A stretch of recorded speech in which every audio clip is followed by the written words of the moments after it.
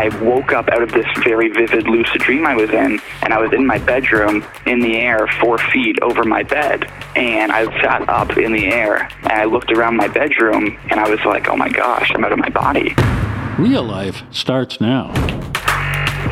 This is Real Life Radio Show with Lay. I felt alone. I felt lost. I felt scared. Real stories. I was so desperate in living such a dark and callous life. Real people. I was thinking there was no purpose for my life. There's no reason for me to be here. Real problems. I told my dad, if you try to take these drugs, I'm going to kill you.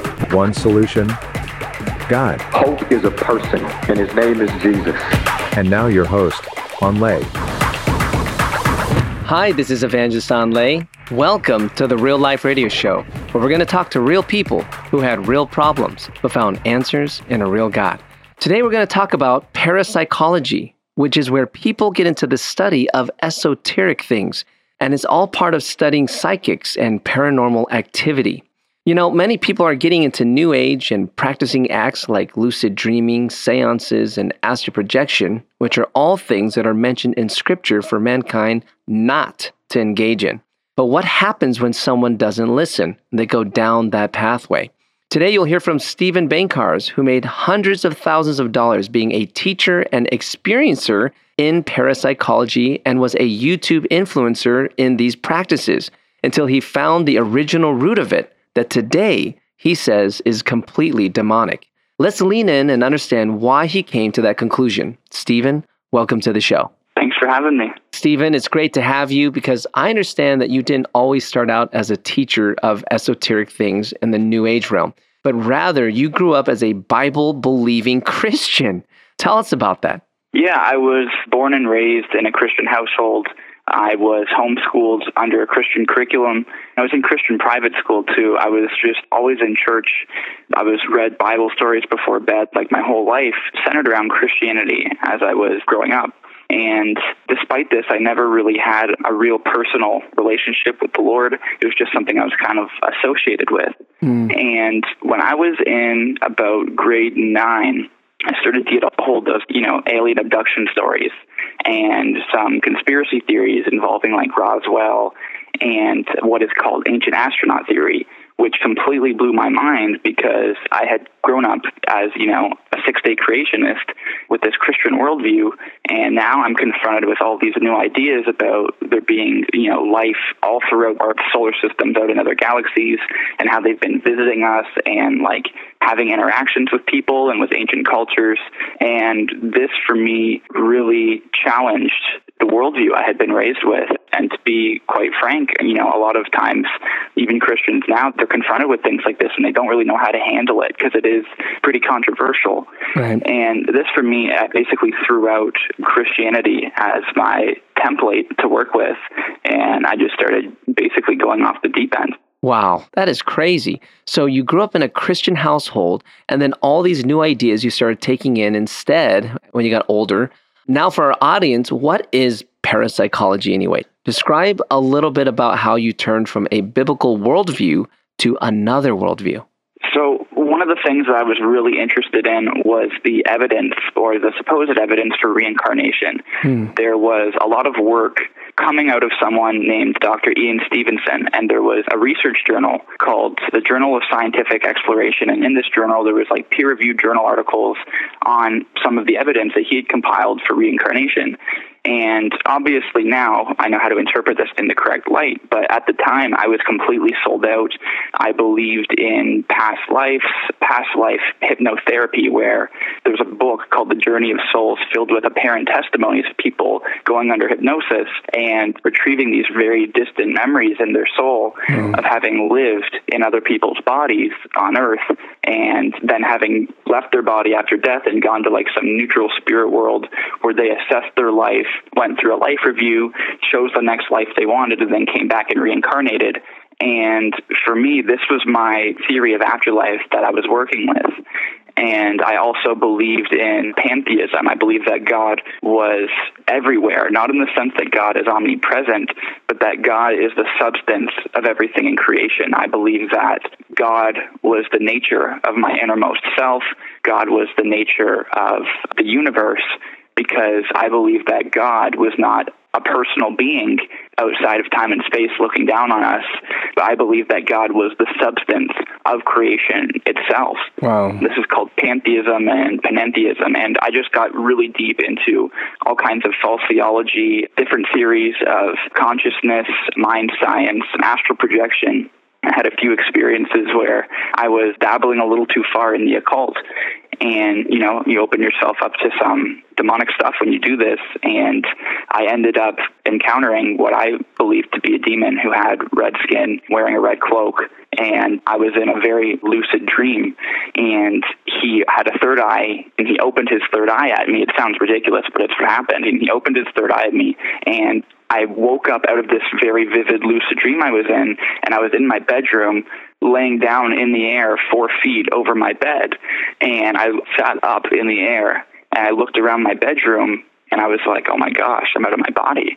And then when I realized that I was out of my body, I tried to fight to go back into my physical body, and I couldn't go back in. It took me like 3 or 4 minutes of fighting to finally get back into my body, and that happened another time later. But I was really into some dark, esoteric, demonic stuff. It was bad. This is fascinating that you are sharing here, because I know you just experienced this firsthand. People get involved in these types of things thinking it's just harmless, but that isn't your experience. As you were toying with the spiritual realm, you saw the third eye thing. Did you at that time know you were looking at a demon? No, I didn't know at the time that it was a demon. It had a sinister smile at me, like, I caught you, or I got you, that kind of a smile. Whoa. And at the time, I believed, like, in New Ageism, these beings, they're given the title negative astral entity. We can just call them what they are now. They're demons. But the Bible says that we wrestle not against flesh and blood, but against spiritual powers and authorities in the heavenly places, meaning in different realms, in spiritual realms. And for me, when I saw this being, I thought it was just maybe a guide that was helping me along my journey here on Earth. I was completely just twisted.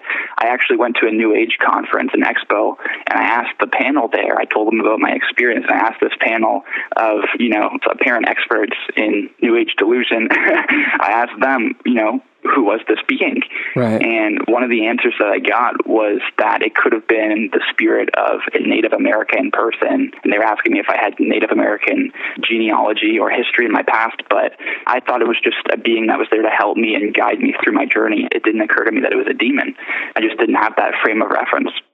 It's interesting how it was being interpreted immediately as a spirit of your past. And even more, it seems like people were urging you to continue to seek this spirit as if the spirit was harmless, which you found out later that there was something wrong. Exactly. I think there are some who are listening now who would say that they've dabbled into some of these things you're mentioning and would say that if it works fine for them, what's the problem? What would you say to them? Oh, I would say make sure that you're aware that this stuff is not just false, it's real. It's both false and real, and that's what makes it dangerous, is there is a reality to these things.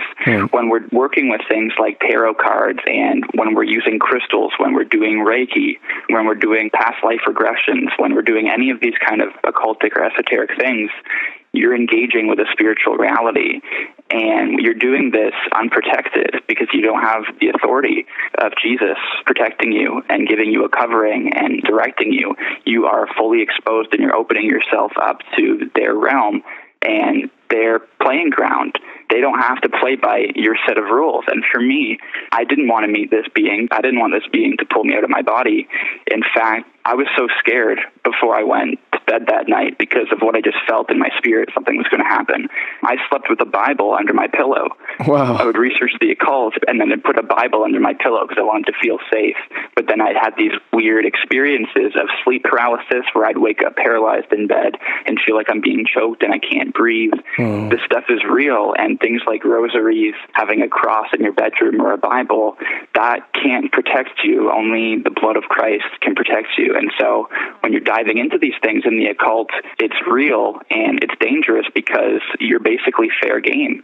You are entering into their realm and they'll do with you what they please, I guess.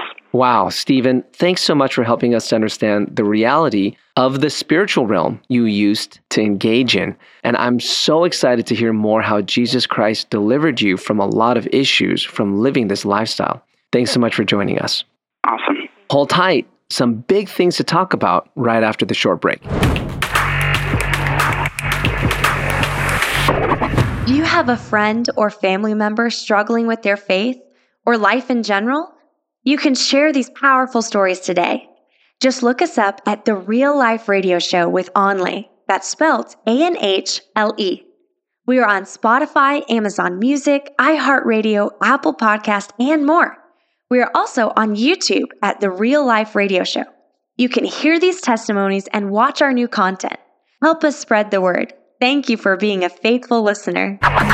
Real Life Radio is a ministry of Awakening the Nations, a 501c3 nonprofit organization that depends on your donations. If you would like to find out more about us or to make a tax-deductible donation, please visit our website at www.therealliferadioshow.com. That's www.therealliferadioshow.com. Please help us to expand the reach of these shows. We couldn't do it without you.